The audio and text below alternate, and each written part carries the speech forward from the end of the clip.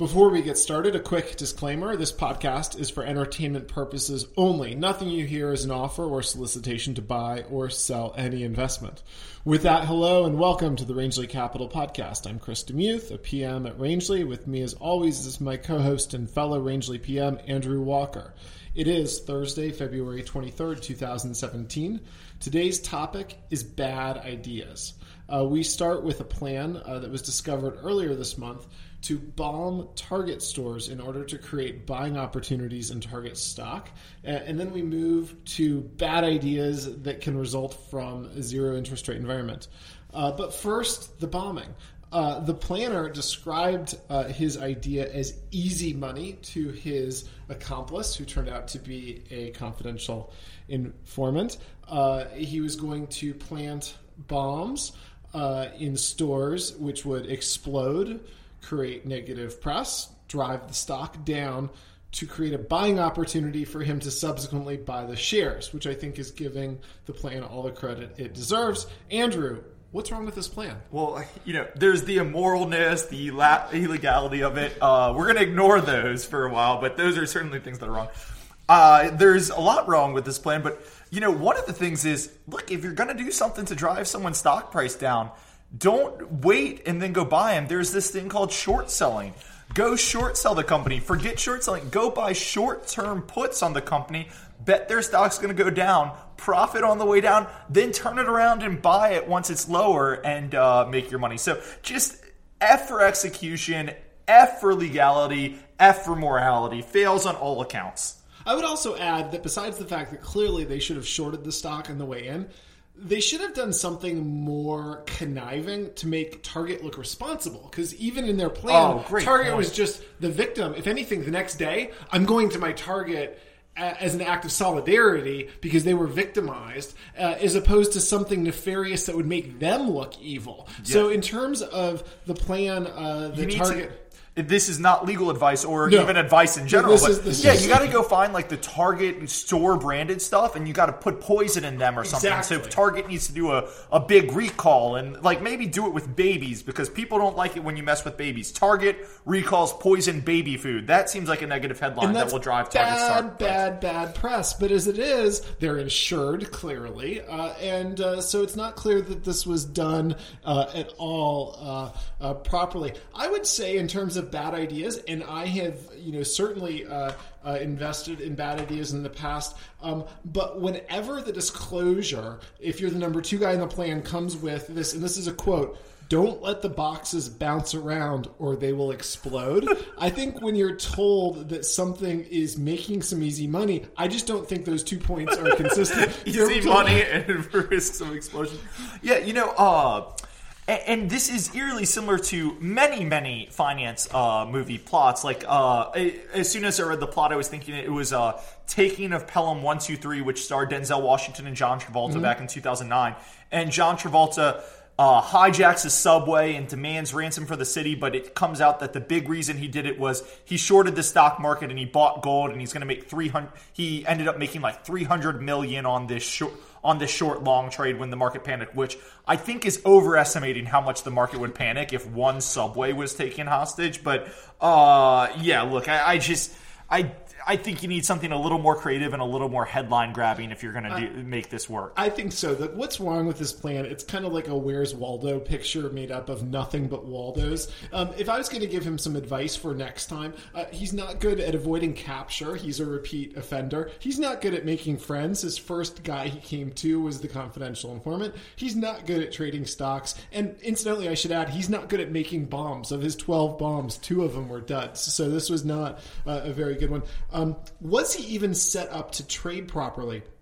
I was thinking that what would Target have declined? Probably, say, 5%. He was already spending $10,000 to pay the confidential informant, another almost $300 of spending money. He would have needed over $200,000, assuming he just did this with straight equity, with the assumption that buying near-term puts would have been too much of a red flag, just to recoup his bomb delivery expenses. It's not clear. This person, having been a habitual offender, I think it would be pretty hard. I don't know what his personal finances circumstances were like. But it's not even clear that he was structured properly for this trade. A great point. And then when you take into account, he clearly wasn't taking into account the risk of getting captured, which, it takes a lot of money to offset the risk of going to jail for the rest of your life on terrorist charges. But, you take into account how much time it's going to take to make the bomb, set this plot up, and execute.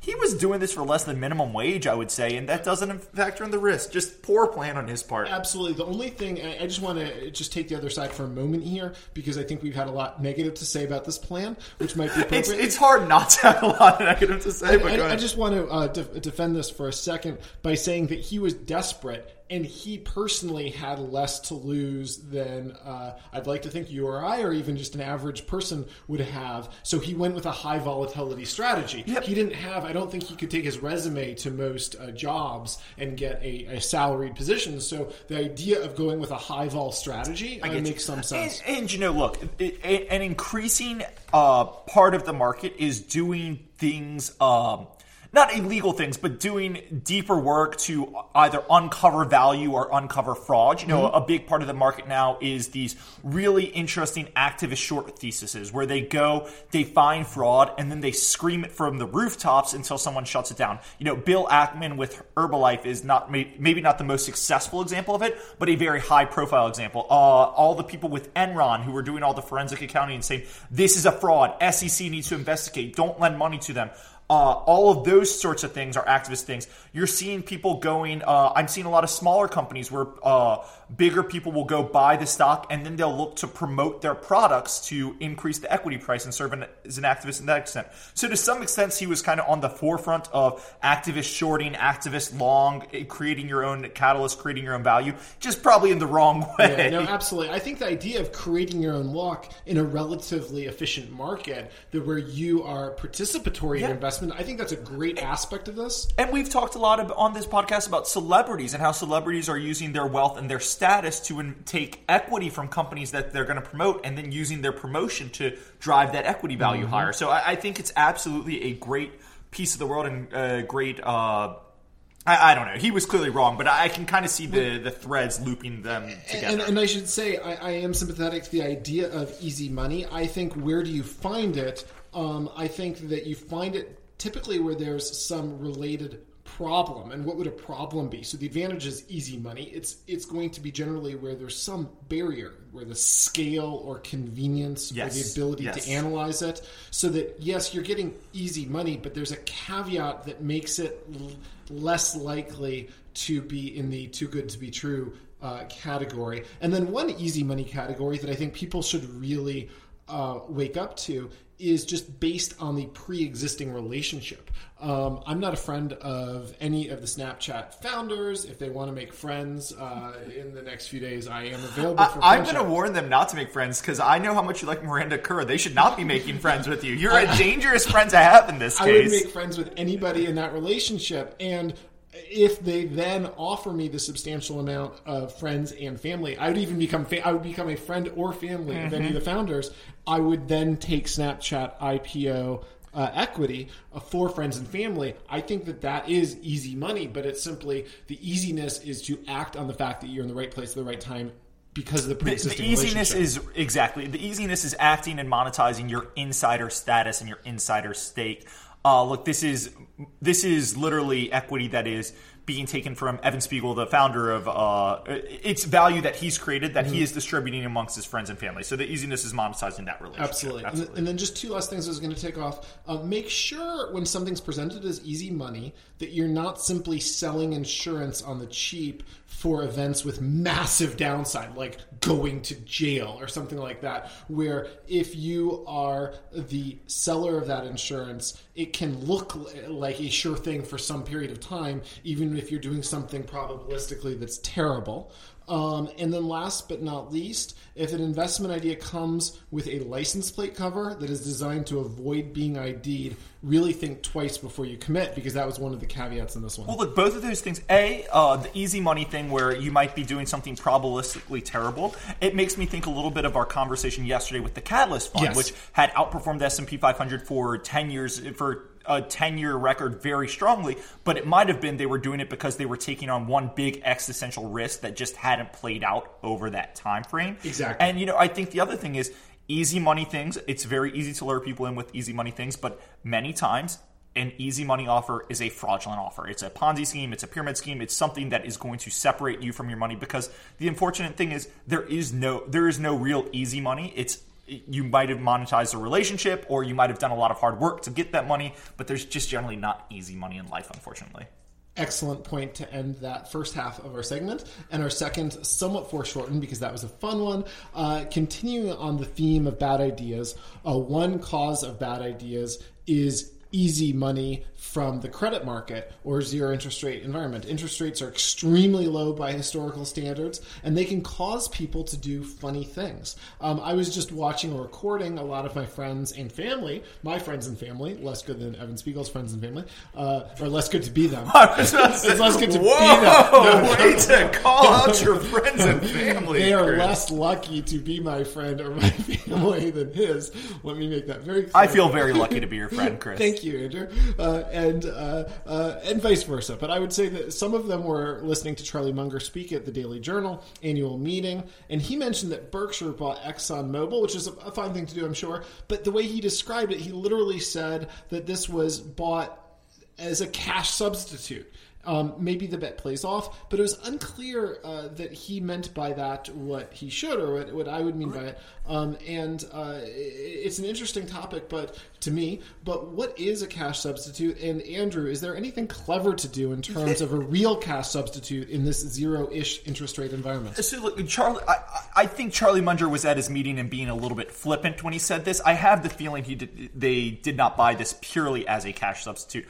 Look, one of the things leading up to the crisis that a lot of companies got in trouble with was they had a lot of excess cash, and they said, hey, we want to be safe. We want to be safe. We want to be prepared for a downturn, but we want a little extra interest. And they took that cash, and instead of investing in treasuries, they invested in mortgage-backed securities or auction rate preferred securities that would give them just a little bit extra yield. And then the downturn hit, and all of those things froze, and a lot of companies, a lot of municipalities, they were kind of going bankrupt or on the verge of bankruptcy because what they thought was a cash substitute gave them a little extra interest, but it turned out as soon as liquidity dried up, it was worthless. Buffett was one of the people who did not do this, who kept all of his excess cash in treasuries, and that gave him the liquidity to be kind of the provider of first resort to companies that needed liquidity and were on the verge of bankruptcy during the crisis, and that ended up in him doing a lot of good deals. I don't think they've forgotten the lesson from that by investing cash in ExxonMobil stock, which could very easily go down 30, 40, 50% in a big downturn or a big oil downturn. I think he was being flippant, but I can understand what he was saying. But that would just be my comment on that specifically. No, I think that's very fair and a valid point. There was a supermodel who once said that she never got out of bed for less than $10,000, and I think this was somewhat criticized as being a fairly perhaps snobbish comment to make, but I loved it at the time. I still love it today, and I always use it to think, you don't want to really get out of bed for less than a probabilistic big advantage once the topic comes up of taking risk. You either want to be an extremist in avoiding risk or having a really good, lucrative reason to move off of that pole and to be not captivated by these tiny, tiny, tiny different little yield advantages where you're really paying in terms of the risk that you're taking. One move that I thought I'd mention that I thought was amusing and interesting is that Swedes right now are making a move in this zero interest rate environment by massively overpaying their taxes. Swedish interest rates are currently about negative 50 bips.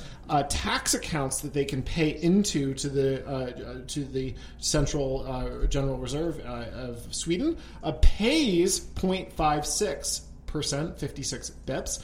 So citizens can overpay, and then they can pull back excess. So the government now is having this huge trouble because they can't manage their cash balances because they don't know how much is going to stay. Yeah, look, and this is example of poorly designed government regulation, right?